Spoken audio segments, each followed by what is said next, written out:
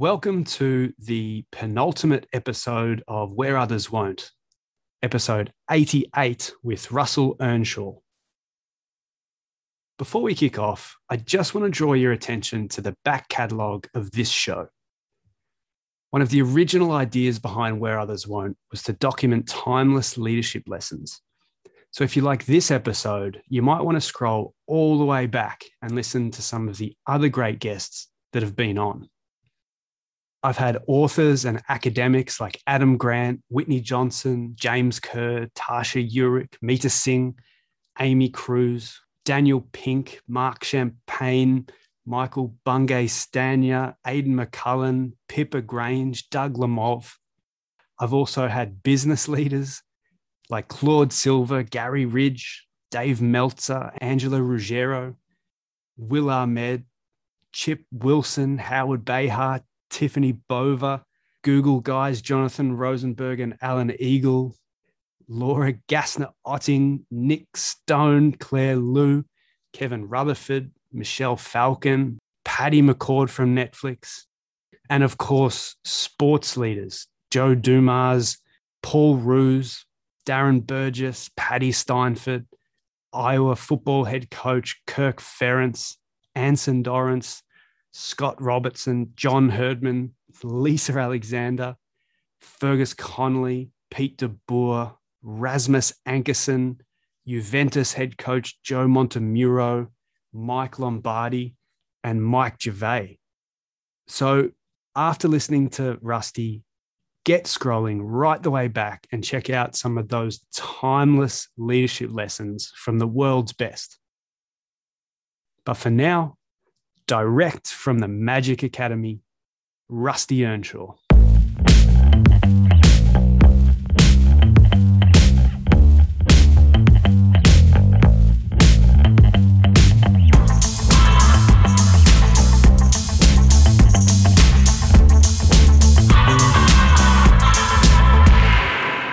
Rusty, welcome to Where Others Won't. You just got in here, mate. You just got in towards the end. As I'm about to exit off on my flight of the Concords, wrap it up before it's, before it's time and the plug gets pulled. Mate, thanks for having me. And is that the plan, is it? Are you podcasted out? I'm about to have a kid, mate. So I don't know if you want a screaming baby in the background of a podcast. I've got two kids and I do a podcast, but what I would say is it is quite hard to do a podcast. Like, I think people underestimate how much effort and energy it takes, even though it's like, I probably don't do as much planning as you do. Well, I ordinarily plan quite extensively, but for you, I haven't done a thing. So maybe that might say a little bit about where I'm at with the podcast in general, but no, it's awesome to have you on, especially with that background as well in terms of, I've loved following you and you sharing through your podcast, because I think all of it sharpens our axes for us. Who's your favorite guest? Who's been really impactful for you? Because that's the other side of it too, is what people don't appreciate is when you interview people all the time, you get their condensed knowledge back and it becomes yours and you can do things with it and you can redeploy it. Who's been impactful for you? Oh, mate, I'm writing stuff down now. And it's a good, and to be honest, like everyone, and what you say is true, like probably our podcast started out for two reasons. One was probably needed to look like we knew what we were doing. And the second thing is like, it's CBD for me. Like we've had just short of 500,000 listens. And to be honest, if I'd had no listens, I'd have been okay with that because like I've learned so much. The people I wrote down three people. One was James G, because I think he's like a polymath and he's just this amazing guy who's interested in everything and he brings philosophy and maths into coaching and he just able to connect up so much stuff, which I love. Second one was Razor, so Scott Robertson, because I got my time difference wrong. and I'd left my phone in the room. So I was trying to have some good habits. I was trying to be present with my family. And I go into the other room and I'm got 5 missed calls off Fraser. And I was like, oh my God, the podcast is 2 hours ago. So I messaged him and I'm like, mate, I'm really sorry. Like, oh my God. Like, he's like, cool, mate, we'll jump on now. Like, and I just thought, wow, that's pretty cool, isn't it? That someone who I don't really know, who's like, and you'll have this, I'm sure, all the time, and just willing to give time, was really like, Rusty, it's cool, because I would be quite stressed about that. And then the third one was probably Eddie, if I'm honest, because he challenged me a little bit around, I think he's like condensed down some stuff. So he'll give really quick answers like that. And you've actually got to be a little bit ahead and responsive, and probably the stuff, we might get into talking about, and probably the stuff we're about to do now. Like, I think our role as people who support coaches is to be responsive, is to be curious, is to be interested in perhaps some gaps, but be able to be responsive, to have some tools and options available to us to maybe help people, or to maybe give them some advice, or to be really candid with them, or to ask the right question, or to connect them with the right person, or to point them in the direction of the. So that was a good challenge for me, Ed. Yeah, I bet. I got my time zone wrong with Chip Wilson, who's the founder of Lululemon. So, and it was an hour wrong. So he called in an hour early, which was the time that I gave him. And the best part of it was, he's this like multi-billionaire. And I'm like, listen, mate, I'm so sorry about this. You can call back in an hour's time. He's like, nah, don't worry about it. So we just sat there and chewed the fat for an hour before we recorded. And so we did over an hour episode as well. And so me and him would have been on the phone 2.5 hours by the end of it.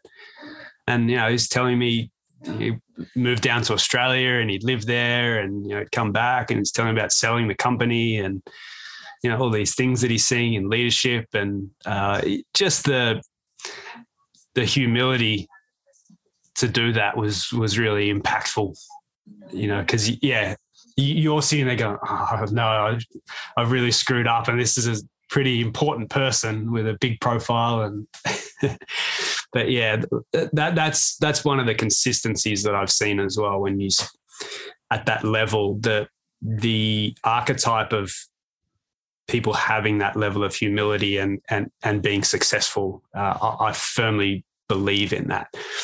And it's not always in the public domain, but in the private conversations and areas, there's that humility and curiosity that does come across, I think. Yeah, people would ask me a lot about coaches that I work with and go, what are they like in real life? And often we have this picture in the media and stuff that isn't that case. By the way, a Lululemon top. Shout out to Aaron Tackle, whose wife works for Lululemon, and the Lululemon guy's got a really nice house in Vancouver, hasn't he? So, who's had impact on you? Which, like, you could pick two that you go, actually, this really like changed me a little bit. Yeah, good question. I would say Razor too, from a coaching perspective. I got him just after he missed out on the All Blacks job. And so I got to ask him about that. And he just answered. And yeah, he's just fully engaged in the whole conversation. And yeah, what really strikes me is the people that can really get into those, because you know this, and you just mentioned it, when coaches are talking to other coaches, those conversations are very different to the ones that people see, in the media. There is a camaraderie that exists amongst coaches because they know they've all been through the same pain. And like I call it the weight. They've felt that weight. And so there's an empathy amongst particularly head coaches that maybe doesn't exist amongst any other group, just because they just understand each other. And so I felt that kind of relationship. We were just talking about the struggles of being a head coach, the struggles of missing out and having to explain to your kids, that you didn't quite get it this time, and all those things. And that was really impactful on me, given all the work that I've done in that emotional space. And the other would be John Herdman, the Canadian men's national team head coach. And the reason for that would be how many messages I've gotten from people that know him and have played for him, both the women's and men's national team players, who like message me on Twitter and say, I've never heard him speak like that before. I've never heard him speak about the things that he spoke about with you. And so it was gratifying for me just doing the episode and having a coach-to-coach conversation. But when you hear audience feedback like that, you're like, oh, okay, we really struck something for people there. Nice. Well, hopefully Razor will be the All Blacks coach at some point. Maybe Australia. Who knows? I wouldn't. I can barrack, can't I? I can. I think he'll be the All Blacks coach. Probably in the next World Cup cycle. All right. Well, I'll have a think about it, and maybe we have a small wager on that. On Australia. I'm curious what you're seeing in our space, coaching, coach development, coach learning, effectiveness, if you will, because that's really what you and I have always jammed on, and that's how we kind of got connected in the first place. And I'm curious, if you were to put your future-looking goggles on, where would you advise us that we need to be going? Whether that's at the pro level, like we've been talking about, or community level as well. I think they impact each other, and I think community tends to follow pro. But yeah, what comes to mind initially when I prompt you with that? A few things. I've seen you writing vigorously, so I'm I'm excited. writing vigorously because my memory could be better. What do I think? I think our goal is to help people be just really good thinkers and be in charge of their own development and not become a crux for people. So some of the stuff we chatted about while we were both trying to sort our Wi-Fi out, I think it's helpful that you're in part-time almost, like you're not there all the time. You give people time to think and do experiments and try stuff and probably have a bit of respite from Rusty. I think that also gives you the opportunity to bring a different perspective because you're in different environments. So for us, like keeping fresh, thinking about like what's going to be next, what's going to be the next job that exists in organizations, what's going to be the next need that we have, like all those type of things. I was at a school the other day and we were like, come on, kids, like what's going to be the subjects that are going to exist in 10 years' time that don't currently exist? Like, let's talk about those. Right, cool. Do you think we could get like a head start on some of this stuff? So I think that stuff's helpful. That suits me as well, to be honest. Like I wouldn't want to be in somewhere full time. Then probably like how teams work together and coaching teams and extend that out to a broader, to everyone who's involved in helping with the performance. And then the last thing is, I know you'd be passionate about it, is like just people's well-being. Like I've had people say to me, Rusty, like, you need to help me save my marriage. Like, which point my wife goes, like, why would they ask you? And that's the bit that I guess I'm not saying I struggle with, but like people will reveal lots of stuff to you. Like the coaches talk about trying to commit suicide, about like And like those moments where like that's tough for us as well. So I guess who looks after us is something to consider. But that, it's becoming more and more like stressful, quite frankly, like social media and judgment and shortness of contracts and all of this stuff is like, I personally don't think I'm built to do that job. And I do have huge respect in the way you talked about that, people who've shared the weight. A huge respect for people who are able to do that and front up and go, actually, I didn't prepare the team well enough. But I guess those people sometimes need to like chat to someone about that stuff. And I've had, again, like just share some of my experiences. I've definitely had some coaches reveal stuff to me where I've actually been a bit frozen, if I'm honest. Like I've been like, I'm not sure what to say now. And then at the end, people have gone, oh, Rusty, I really appreciate you listening. And I've been thinking, oh, wow, I was definitely trying to think of some options at that point. So there's some of the stuff. I mean, what about you? Any stuff you'd add to that? You're the king of this. You're probably like, I know you said you've been thinking about the job description for this and for organisations. And again, it'll iterate, won't it? There'll be in 10 years' time, we'll be talking about other stuff. Yeah, exactly. I mean, it's just the next layer of deployment of resources against something that's gone overlooked. Like this isn't a unique situation.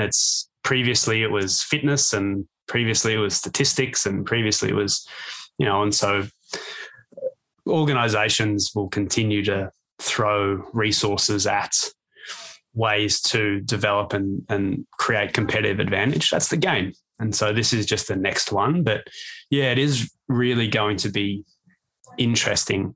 What's been fascinating for me since moving into coaching coaches has been I've been solely focused on one-on-one work, working directly with the head coach, having those conversations that you mentioned, trying to get them out from underneath the mountain of shit so that they can realize their talent, because they're so far under that mountain right now that a lot just feels stuck and that they are just completely removed from the team, completely removed from their natural talent to connect with people and to teach and to communicate. And they just can't get there because, and this is why the well-being piece is important, because they are just under such an enormous weight. And so that's impacting their decision-making, their communication, their awareness, all the things that a coach should have immediate access to, especially during games. But while I've been focusing there's been a lot of conversations around what the structure looks like, whether it's within a governing body, whether it's within a league. And so I've also been asked to, okay, well, let's build the scaffolding around this thing then. And what does it look like from all those different perspectives? Is it a full-time role? Is it more effective being that consultant role that, someone comes in from time to time? There's unique dynamics there. Again, like we look at, Eddie and Craigie in that they play tournaments. And so it creates the natural separation in that the tournament ends, Craigie goes home, Eddie goes home, and then we get back together, later, versus league play, 38 weeks, 40 weeks together, 9 months together in the NBA or Major League Baseball or something like that. And so it's going to be really interesting to see where everyone lands. But I think it's really great that for some, they've become the early adopters and they're not dabbling. They are going hard, like hard investment, hard thought, restructuring departments, coaching departments to accommodate this. So it's not just like put a toe in the water. We're going to try to develop our coach and give him someone to talk to, him or her someone to talk to. It's like, no. We're going straight for this. Like this is the next money ball for us. And we're going to reap the benefits of the competitive advantage when our coach halfway through the season is well, has full access to their talents, is coaching effectively, our players are learning effectively, all those different things. And so the main thing for me that I was scared of was that organizations weren't going to adopt that and even think about that. But that's not really what I've seen. Yeah, well, plenty of organizations are lighting the fire, aren't they? Plenty of coaches are lighting the fire with their stories. While you were speaking, some stuff I wrote about was like technical director type role that organizations are probably, hopefully, like moving towards where there's a bit more consistency. We understand our identity, so we don't like have a new coach every 6 months. I wrote down like, the two things I think you can control that have the biggest impact is well-being and skill. So we want to be well and we want to be skillful. Like, I work with lots of coaches that want to be well and want to be skillful. And by skillful, I think sometimes we're missing out. Sean Williams loved to talk about that. I think we're missing out on the pedagogue. I think we're missing out on the guy who actually helps the coaches understand like learning and transfer and how that happens. And then the last thing I wrote was like, because you spoke about Eddie, was I messaged Eddie at 5 a.m. in lockdown saying, I think I can help you. He said, do you want to jump on a Zoom in an hour?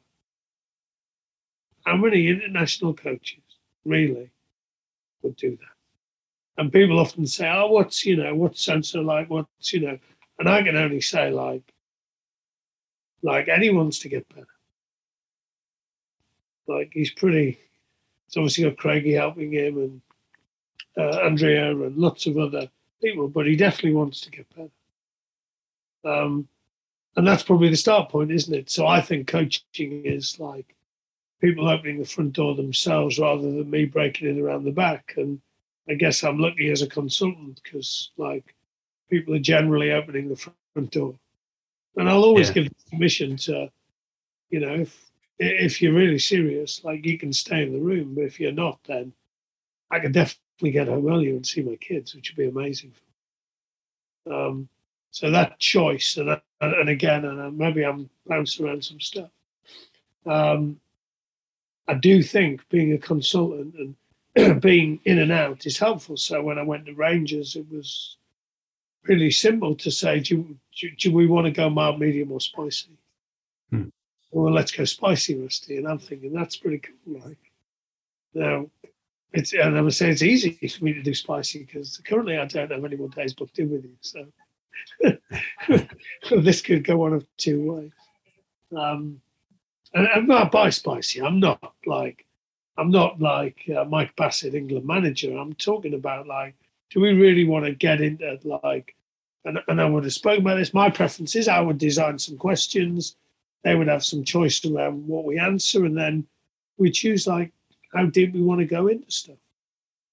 We do. What do we want to know about ourselves and each other that's going to be helpful? And most people actually really like feel that that would be helpful for them. That's why I get invited in.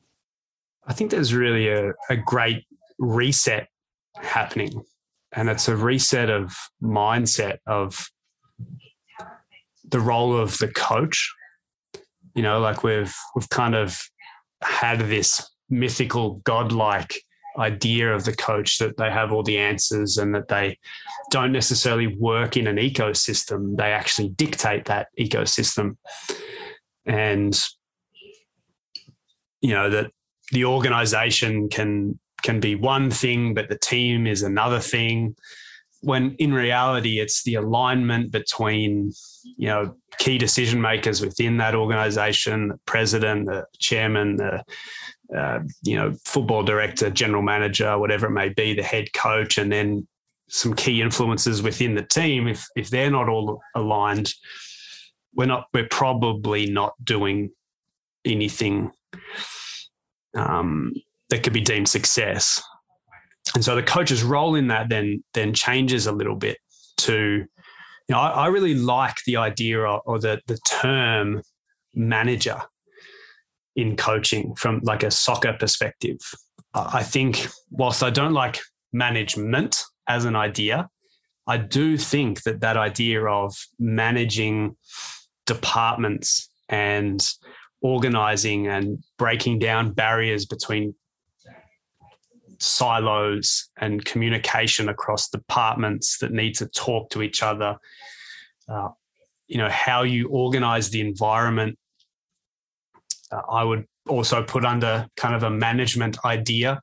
So, how are you turning over the dirt so the seeds are successfully growing? And, since watching the Ferguson documentary, I've kind of been sitting on that idea of like management and manager, because that's kind of closer to what a head coach at the elite level does now.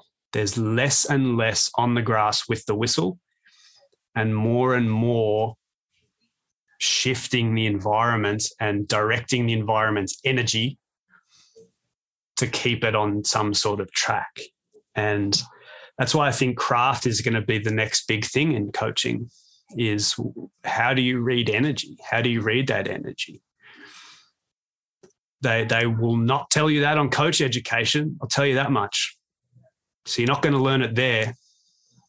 Yeah, there'll be so much stuff that's not really in coach development, in traditional coach development, like storytelling or noticing skills or influence, but also, my preference would be leadership. Like you as a head coach, you're like leading a program or you're leading an organization, and you're having to connect people and have this vision, have these pictures in people's heads of where we're going, and them having clarity on where they fit in with it. And that's often like the reality with lots of people we work with, is actually like they're really good coaches. They just don't have that much experience of like leading stuff. And like, again, like why are clubs like putting people into positions without any support is like, I think it's ridiculous, quite frankly. I was actually talking again, like I was speaking yesterday to a couple of teachers that are working in schools and talking about the lack of alignment, the lack of clarity. And actually I would struggle to, like, I would struggle to name 5 organizations I've been to where I think it's like really, really, really. And I'm not about to like name which ones and shame which ones, but I would struggle. The best I've seen is the Brit School.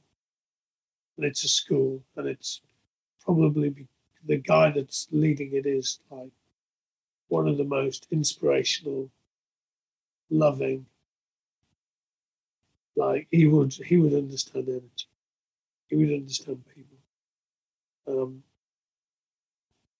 And I guess he's also like, as you spoke about, like he's growing some really nice seeds around it. Like Fletcher's view of leadership is like it's about inspiring, but it's also about growing people around you. And again, that's probably not in the job description, is it? It's like, and people again probably not thinking that way around growing the team around them, not just the players. Yeah. Well, to use that analogy again, to repurpose it, we're going through this process at the moment of, mental skills.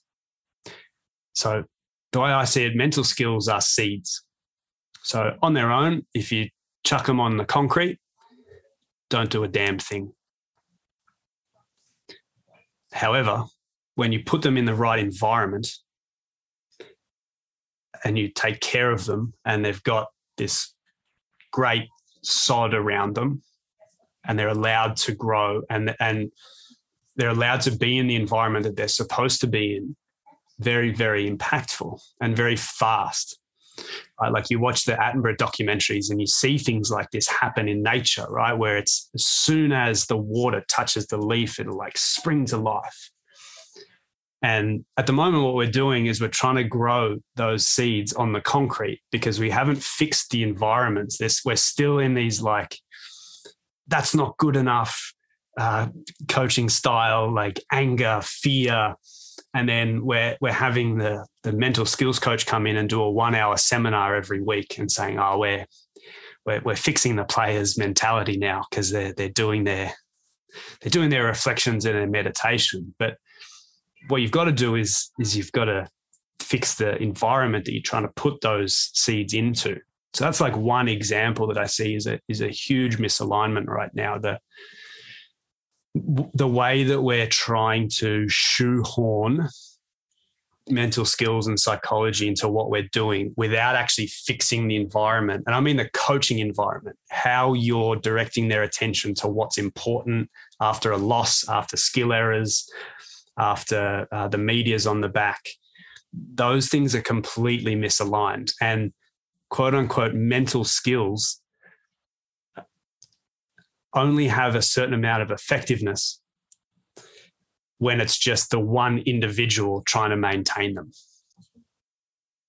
And so like there's one thing for coaches looking forward is how do you weave and merge all of those psychological principles back into your environment so it's not just the mental skills coach being sold up the river and having to come in and do a 1 hour presentation and we think that mindset is fixed. Yeah, you've triggered me on two stories. They were doing some work around wellbeing at Harlequins and it was pointless. Like they were looking at things like phones and all of this stuff. The reality was it wasn't an environment that people were able to be well in. So I did speak to I was like, look, you probably need to like influence the coaches. Like they're the people that are setting this environment and that'll solve most of your problems. And your problem was solved. Someone lost their job and like it changed the environment like the water landing on the leaf, like almost overnight. And again, like I wouldn't be a big fan of like filling out the well-being surveys. And I actually just think that should be really normal. Like you check in with people, you're curious, you're interested, you've got the noticing skills to see where people are. They're really like, it's such an environment that they'll come and tell the coach exactly how you are. And then the other one is like, are you well? Are you go? The phrase is already there. Shake their hand. Are you well?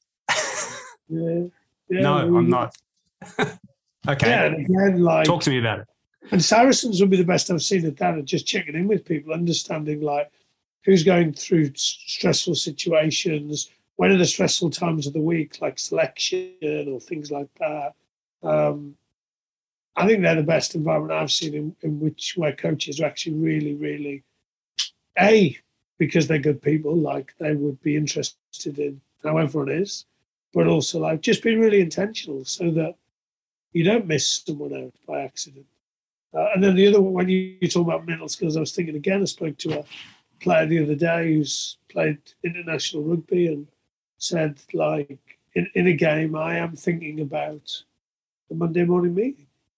I've made a mistake and I know that I'm going to get dug out.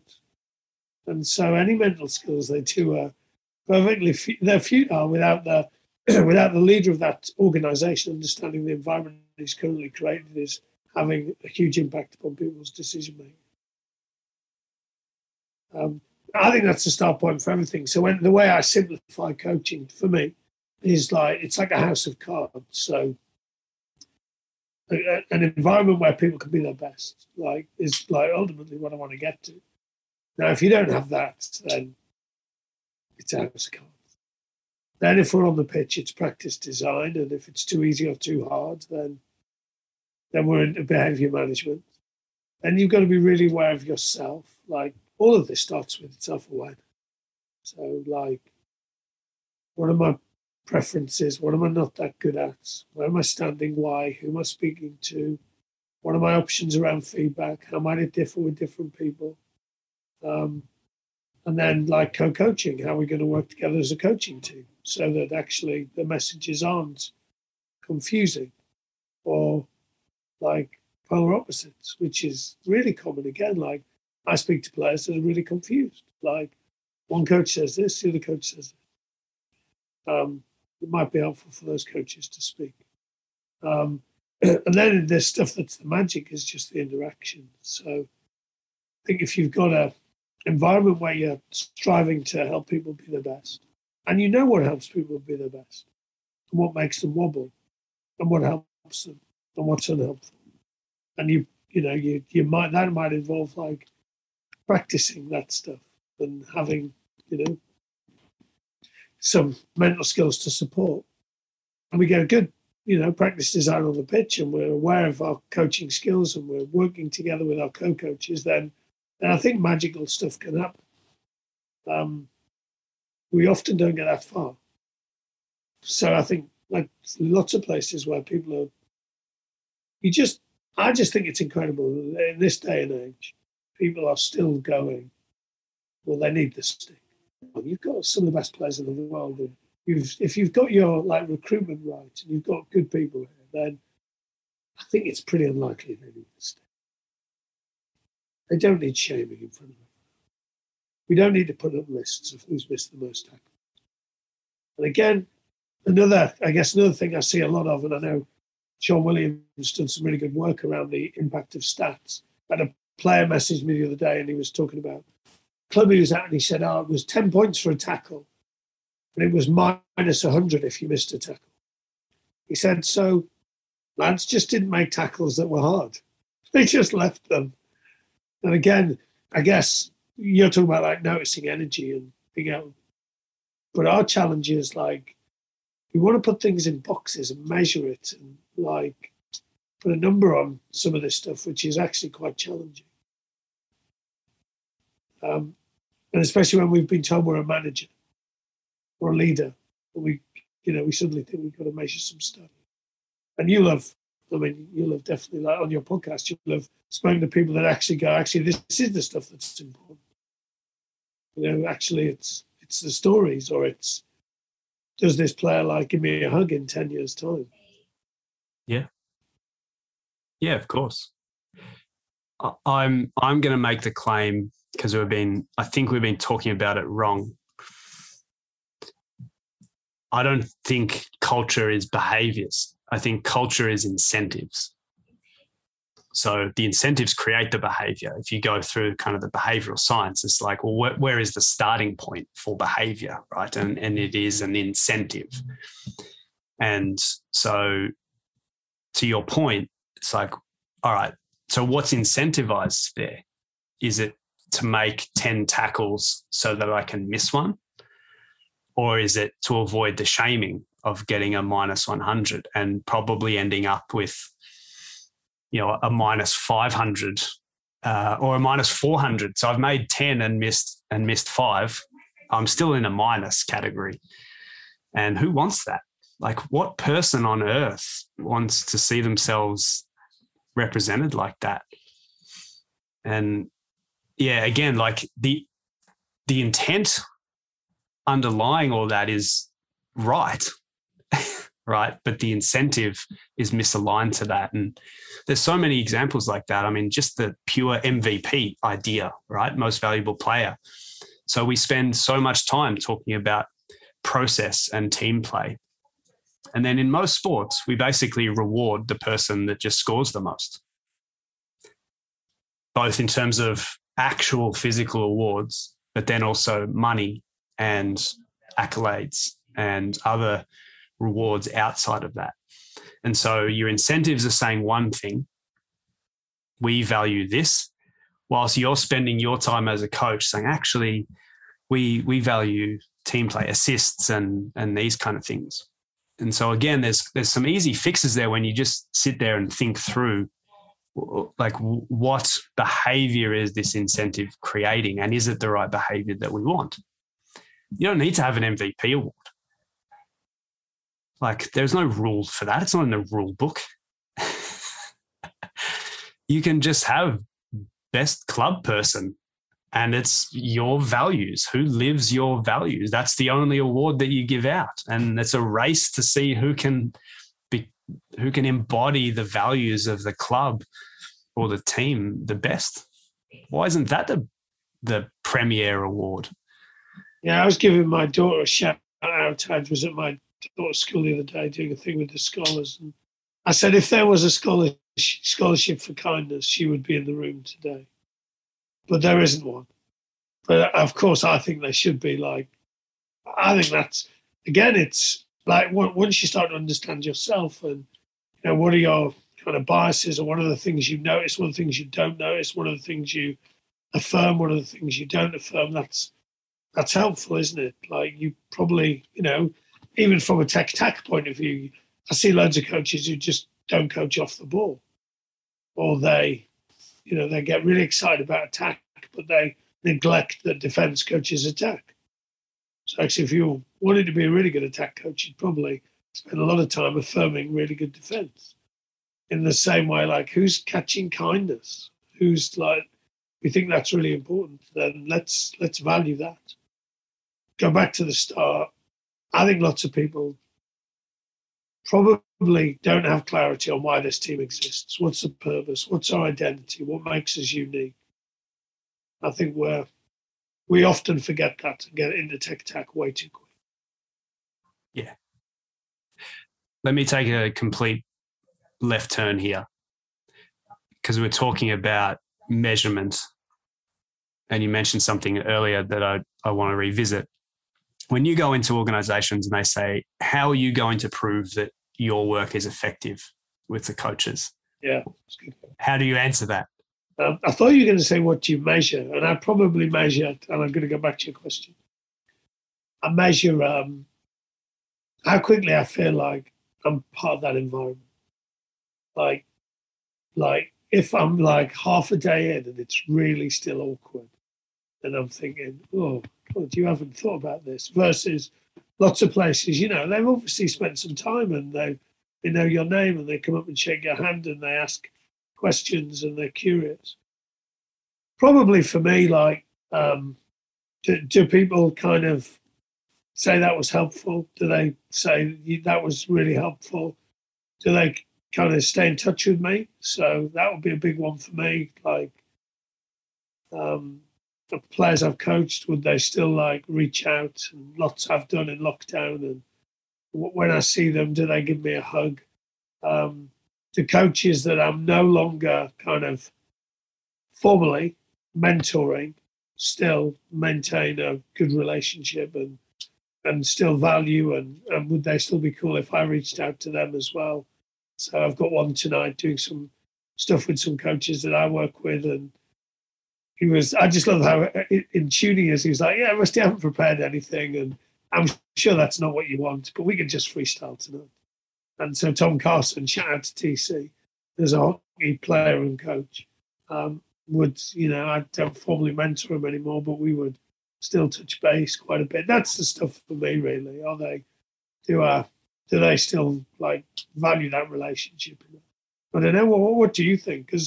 And again, it's stories. Like we often don't think stories are data because they don't fit into a spreadsheet. But actually, like that stuff was helpful, and sometimes it happens way down the line.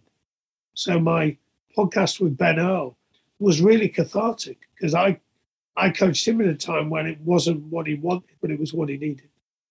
So he said to me, Rusty, I like another 1,000 boys at Tunbridge School, just want to be told the answer. Due respect, Ben, you're 6'1". You're not going to play rugby for England unless you do stuff differently. Like, I'm not giving you the answer. Now that was quite, and I actually had some few sleepless nights over that, but 3 years on, he was like, that was helpful. And when I kind of share what coaching is, probably answer, I think it's longitudinal. So there's a girl I taught at school and sent me a message 3 years. She was the toughest kid I taught at school. Like, made my life hell. Lots of like self-doubt as a result of it because I was kind of learning to teach. And then 3 years afterwards, just sent me an amazing message, like, really helped me. Was really thankful. Got my dream job. Couldn't have done it without type stuff. And my mind was blown because I was still 3 years on, like stressing about it. So yeah, what about you? What do you think? Well, I'll give an answer because it comes up like coach development is still having to be sold into a lot of places, right? And so like if you're speaking to an owner or something and they say, well, what's the KPI here? The way that I answer that is, well, what's your KPI of sports psychology. How do you know that that's effective? And whatever that measure is, I want the same one. And generally it's something around, well, the players feel like they have greater and faster access to their talent with sports psychology. So I'm like, well, perfect. Measure me on whether your coach has greater and faster access to their talent, which is their knowledge and their ability to communicate and their awareness and their decision-making. Measure me on the same thing. And that's an arbitrary measure. But to your point, it is data, because they'll be able to tell you. And for all the, again, external impressions of coaches, there are very few who aren't hyper self-aware and almost know instantly the second that even like the tone of their voice is off when they're delivering a message. Because people forget this. When you're standing in front of a group of 50 people trying to impress them and trying to sell your belief to them, their reactions make you awfully self-aware instantly. So when you have to continually sell to this group of 20-somethings who don't even want to be in the lecture theatre, they want to be playing video games, it makes you aware of what it is that you're saying. And so, again, they know when they have access to their talent. But then, yeah, to your point, the actual impact is it's funny, I was apprehensive to stop coaching my team because I loved the sensation of, even when they're out on the field, when they do something that you taught them that they didn't think that they could do, and they like run past you in the game and like, I did it. And just the joy on their face that they did something that you'd worked on specifically. That same thing happens with the coaches that I do one-on-one work with. Do they run past you? Run past you? Whether it's on the... I asked, they run past my apartment. For feedback. Yeah.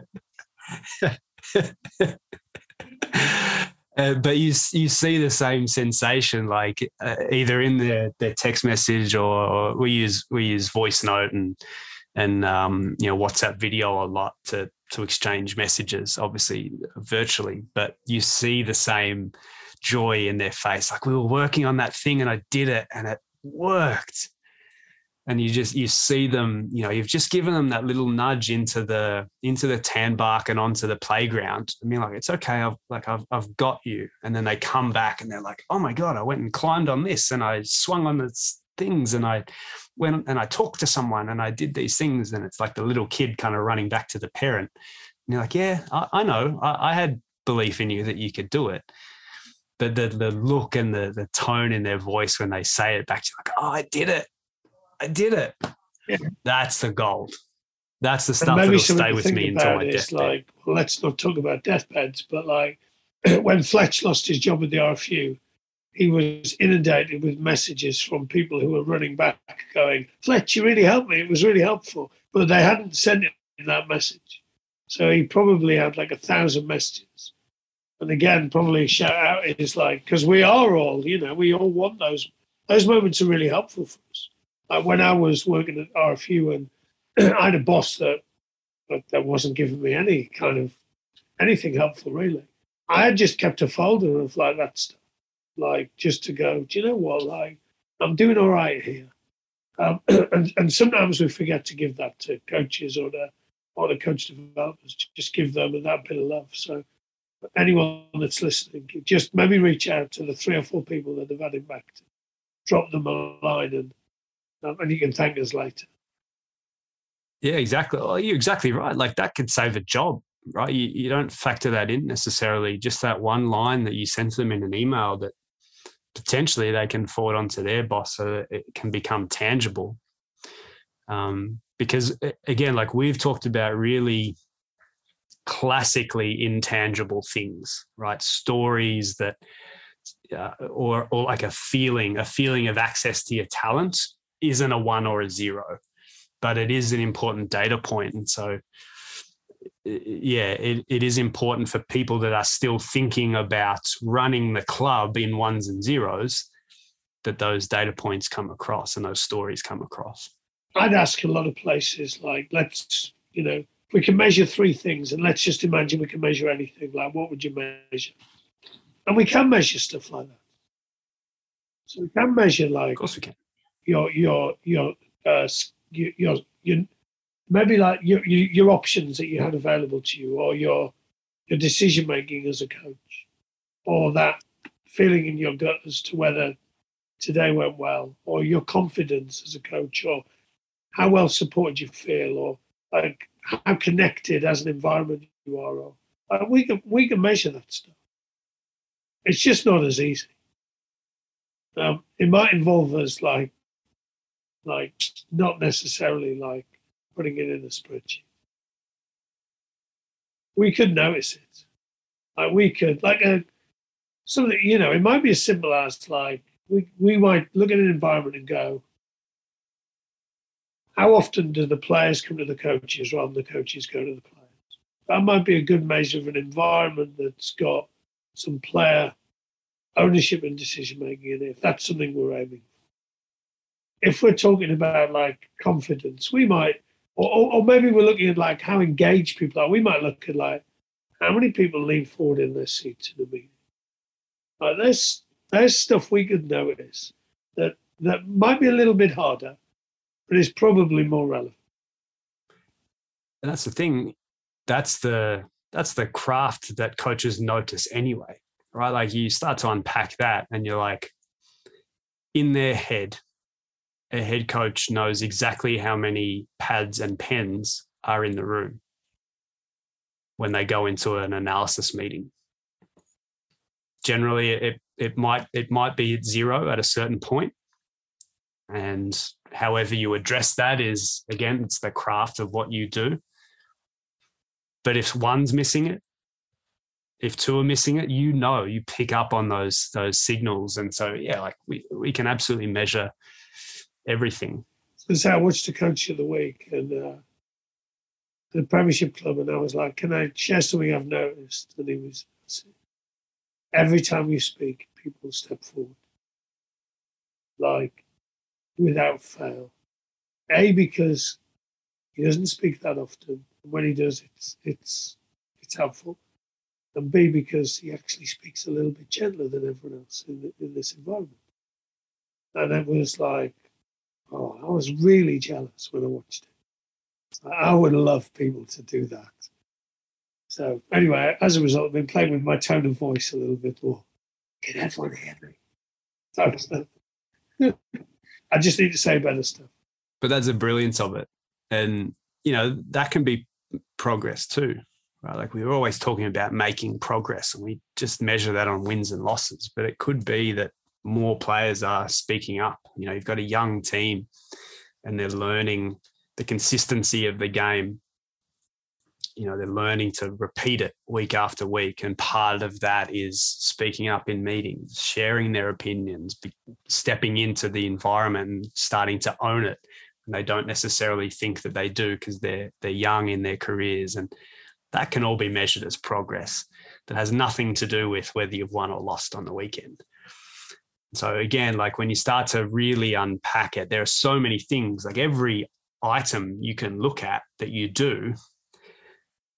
How many coaches get home for dinner could be a really important piece of data. I would talk about I would also say that it's not just wellness there, that is coaches that understand the game, that aren't spending 30 hours reviewing film because they understand what happened in the last game quicker and they understand what's needed for the next game quicker. And so they're not just logging the performative hours at the facility. So, again, there's a double whammy for you. Productivity plus wellness gets them home. Yeah, I was thinking, like, even if you'd mention how many got to do their school run, that would have been a good one for me. Like, if I'm doing stuff well, being effective, like, and want to be well, then picking not so much now because I'm at an embarrassing age, but when I was younger, like, how many school runs did I do a week would be a good measure of and my effectiveness and probably my well-being. I guess the challenge is often when you lose, like the instinct is to go to like work harder, do more. And I work with a couple of coaches where we've definitely. I'll give you a good example actually. So we've been working with a coach in France at the moment, and like his preference would be like his biography would be like he was a grafter. He wasn't that skillful. He worked hard, like, and so he values that stuff. And I value that stuff as well, probably not as highly as he does. But actually, when they started losing games, the decision to go and work harder actually led to worse results. And actually, they then went, we need to connect more. We need to spend more time on connection. So they've got a game at the weekend, and he said, "Oh, looking at our schedule, we need to bring them in on New Year's Eve." And I was like, "Mate, you can't bring them in on New Year's Eve. Like, my wife would kill you." So last week they're in France and in the mountains. Last week they went and built some igloos. They had a competition to see who could get the most players in an igloo. And the forwards coach, who's quite big, counted as 4 people. And they won. And then, because basically the New Year's Eve thing, I said, well, why don't you give them an incentive? Like, they win the next 4 games, they get New Year's Eve off. Anyway, so he told them this. He said the whole room went wild. He said it's all they talk about now. And they've won every game since he did it. And they've won some tough games. He's been switching the group around, and he's been like challenging them, and we're not going to pick the same team every week. And so they've got a game on Saturday, which I think is the 5th game in the block. And they win all 5. They get New Year's Eve off. They're pretty excited. And I'm excited, and I'm not even going to New Year's Eve with them. Yeah, exactly. One of the things that Anthony Seibold said to me is like, Craig Bellamy said to me, you haven't coached until you've lost 4 games in a row. And Siebes is like, I didn't get that until we did it. And, you know, again, there's some real nuance to that. Like, I've been talking about this a lot recently. What do you say to them when they're in that crumpled heap in the locker room, having lost their 4th on the trot? And the environment that you're walking into is obviously tense, but you've also got to factor in, you know, there are probably the owners on the phone. You know, what the hell is going on here? You need to get control of this situation. And then to your point, like counterintuitively, the way to get that back on track is the same way that you would coach a player in individual skill development that was choking up a little bit. So you'd never say, like, if a goal kicker had missed a couple, you'd never stand out there after practice with them and go, I want you to really tense up on this next one. I want you to tense up your hamstrings. I want you to tense up your back and really, really crunch your shoulders in together. And then I reckon you'll hit the next one. Like, really overthink it for me. That's clearly not the way that you would do it, right? You would go the complete opposite. I want you to relax, go back to your basics, you know, your mechanics. Don't overthink it. Relax your shoulders, breathe, all these different things. So then the same is true when you've got a tensed up team that counterintuitively the reaction should be actually to loosen the grip on the stick, not continue to tighten the grip on the stick. They know how to win, but they're in hockey, they call it gripping the stick too tightly. When a shooter is missing because they literally clutch the stick too hard, and so they don't get the right bend and the puck doesn't come off the stick properly. A hockeyism for you from Canada. But it's true. Again, the way that you would teach that is lighten the stick in your hands, right? Go back to your childhood basics. You've done this 1,000 times. There's no point clutching the stick too hard because you're not going to hit it perfectly like that. The same applies to that team. Let's reconnect with each other as a as team members and club members and human beings. Get back to having some fun. Get back to the childish skills that we have. Get out there and play a silly game and start to enjoy the game again. There's your answer, not quote unquote getting control of the situation, which generally means give them the hairdryer. Yeah, I was thinking again. When you mentioned Siebes, obviously he's with Eddie at the moment. I wrote 3 head coaches, so Eddie, Siebes, Richard Cockerell. Like, that's an interesting dynamic. But then I wrote 14 Peaks, so I'm sure you've seen it on Netflix. It's amazing. Anyone that hasn't watched it, but just that when they're all struggling at K2 and they can't get up the mountain and they're all stressing about the avalanches, and then he rocks up and he's like, "We're going to have a party," and then he's like, "Who's coming up the mountain with me?" And they're all a bit like, "No, well, there's," and he's like, "No, come on, let's do it."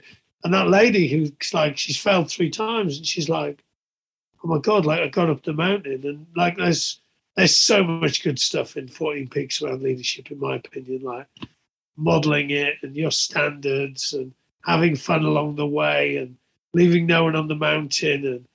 And, when he talks about coming alive in the death zone, there's so many cool like messages. But I just love the fact that his solution to the K2 problem was, let's have a party first. And actually, I speak to players in a couple of rugby clubs who are not doing so well at the moment, and they need a party. Like Christmas could come at the right time for them, to be honest. They need to chill out. Everyone needs to relax. They need to remember the stuff they're good at. Stop tensing up, as you said, and then go, right, who fancies a trip up the mountain? Like, come on, let's do it. And that's obviously easier said than done. That's energy again, isn't it? Like, someone who understands energy, understands people, like, would know that at this moment in time, this is the best option. Yeah, it's exactly it. And I think of Thomas Tuchel. Timo Werner was struggling, and they talked about how Tuchel pulled him off the training track. He wanted to stay out and do more finishing because he hadn't scored in 6 weeks or something. Tuchel's like, "No, you're not doing it." And then, press conference, why did you pull him off the track? He hasn't scored and he should do some more finishing. He's like, he doesn't need to learn how to score goals. Guy scored 1,000 goals. He's like, that's not his problem. And it was just this really sharp, that is the leadership to do it, but then also get up there at the press conference and go, no. Like, this is my job. Like, this is my domain. Here's how it really works. And I back him to actually not practice, because that's not what he needs. We need to fix him in another way. And it's not just repetition. I don't know how that's gone. I don't think he's back to his goal scoring best at all. So they may have changed that, but it was really telling that he also explained that at the press conference. And he's like, he doesn't need finishing practice. He probably needs a party. Yeah, he probably needs a party, and then he can climb up the mountain. That's it. Who are you keeping an eye on at the moment? This will be our exit question. Who's really captivating you in leadership, in education, in politics, in any domain that you would? I know I didn't want to mention politics because I know you started smiling as soon as I said it. No, sorry, I'm really apologetic about that. Yeah, I'm always curious, again, because you mentioned noticing skills earlier, and I know that you notice. So who's captivating you that's showing a modern version of leadership? Well, I immediately thought Boris, unfortunately, for everyone, but I'm not going to talk about him but I can't take my eyes off him, because ever there was a demonstration of what leadership is. How about this? Politicians as a group, we need to stop calling them leaders. They're officials. Okay, the word is elected officials, so they're officials. The talent development system It's is deeply deeply flawed, flawed. in my view. Talent ID is appalling. Let's not go there. That who else? There's a couple of people that I was thinking about. One is a guy I was with this weekend, so I'm really like, and probably the guy that he works with. So, and it ties in because Fletcher's there as well. So AB Zonda was a skills coach at Toulouse.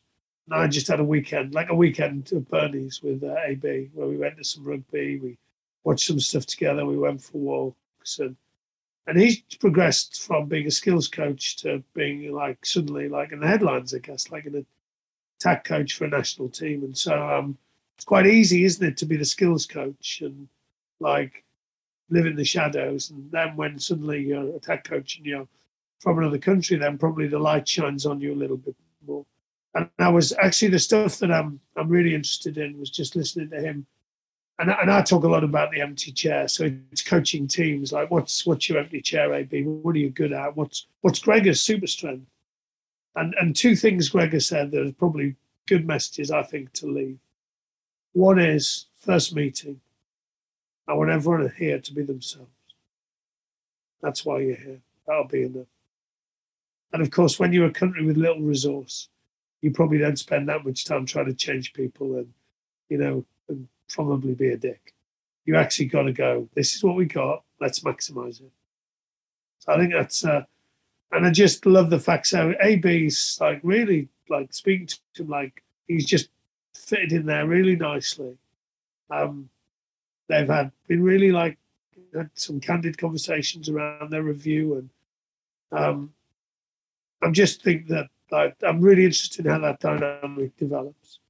And then the other thing Gregor said that I love that I think is really helpful for coaches because it's often the bit that's the hardest is he said Gregor's super strength is his conversation with players that aren't selected. He walks towards those conversations. He knows how valuable and important they are for the players. So he says, I do those and I'm going to put a lot of attention to that. And again, like think back to, and you would have, I'm sure you would have experienced similar to me, those moments where you didn't have clarity, you didn't know why you weren't playing, or you knew the coach had told you something and told someone else something else. And you were like, this is really confusing. I'm just interested in, I guess, how AB moves from being a skills coach to an attack coach, being a bit more in the media, and whether like he can continue to be himself because that's what Gregor wants, and that's why they appointed him. So a bit of a left fielder, but that's probably who I'm noticing at the moment. I like it. He's a good follow on Twitter as well. He does, some interesting stuff. And I've got a couple from a head coaching perspective that I pay attention to, and it's more so that I'm interested in how they impact the rest of us. So what doors do they open for us to be able to be more of ourselves in a coaching environment? Because again, at the moment, it's kind of this act, right? Like we're trying to shoehorn ourselves into what the media expect, what the fans expect, what the ownership expects. It's like one is Sean McVay from the NFL. And the reason for that is that burst onto the scene, Super Bowl in his first or second year. It has already kind of only at about 4 years now, has already talked about like burnout and things. And so his rapid ascension and then descension into almost burnout means that he's on a track that's really interesting from a development perspective as a young coach that didn't play in the NFL but has respect. And I think he can do some really interesting things that will have a knock-on effects to coaching in the NFL, which is important because so many people look to the NFL because of its size and its impact. And so if he can change that landscape, I think that's really interesting. Another would be Ronan, because of just the way that he speaks and what he pays attention to. and what he learnt from Razor and has brought to, the Northern Hemisphere, and talks about caring and really caring. And, again, a high profile that started well, that has the potential to really impact how the next generation can follow him and what he talks about, particularly being Irish, where talking about emotion and things isn't really part of the culture. And the third is Emma Hayes, who is just magic in general. Everything that comes out of her mouth, I'm a fan of. And again, is someone that has the potential to impact both women's coaching because of her profile, but more so men's coaching. I think we as men need to be more like Emma Hayes than the women that are coming up behind her. Like the things that she talks about and the emotion that she shows, I think is amazing. And I hope she can continue to do that as the profile of the game gets bigger and the money gets bigger and all of those kind of things, because it's really impactful. There's more, but those are the three. They're cool. A couple of nudges on Ronan. Obviously, Dave Sharkey, like fair play to Ronan Gara, he would understand that his empty chair is doing the theming stuff, and he's actually got someone to do it. I'm interested in how you do it remotely and all of that. That's another story, I'm sure. But also, he's had the best on-the-job training. He spent like a couple of years with Razor. Like, you would do it for free, wouldn't you? Like, you'd pay for it. Go, have that experience. And Jerry Flannery, sorry, just to talk about Jerry Flannery, he did a podcast over here where he was like trying to make sense of the fact that the Quins, the players, were in charge of stuff. Never experienced it in my playing career, never seen it as a coach, beginning to wonder whether it would work anywhere else. Like trying to make sense of something live on a podcast that he'd just not experienced in his life. And again, those coaches at Quins and last year will have had an amazing on-the-job training because of the players they got to coach. And that's the best training. Yeah, doing it. All right, mate. We could keep talking about this for hours, but where can people find you and follow you socially, your website, all that kind of stuff? Socially, I'm often walking around near where I live in Bristol. On social media, I'm on Twitter a fair bit, like at Russell Earnshaw.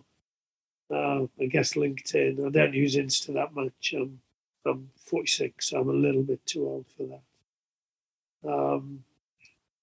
Just people reach out. Like I'm good at saying yes, and I would always be kind of interested in like connecting with people and learning and sharing, and hopefully we eventually all get a little bit better than when we started. That's it, mate. I'm glad we managed to get you on. I think I woke up at 2 a.m. Talking of your Eddie example, I woke up at 2 a.m. and messaged you because I don't know why I was thinking about that at 2 a.m. I'm like, I have Rusty on the show. So you would have got the message come through nice and early, 7 a.m. over in the UK. Be like, what's this guy doing up? Thinking about his podcast. But I'm glad we got to do it, mate. It was long overdue, and I'm looking forward to hanging out in person next year. Yeah, mate, cool. The same. Looking forward to you getting over here, and stay safe, mate. Have a good Christmas. You too. Great to see you, mate. Thanks for coming on. Hey, thanks for listening all the way to the end. A special thank you to the co-creator of Where Others Won't, Adam Esker, who is behind a lot of the technical elements of the show. As always, you can get in touch with me at codyroyal.com or find me on Twitter. Bye for now.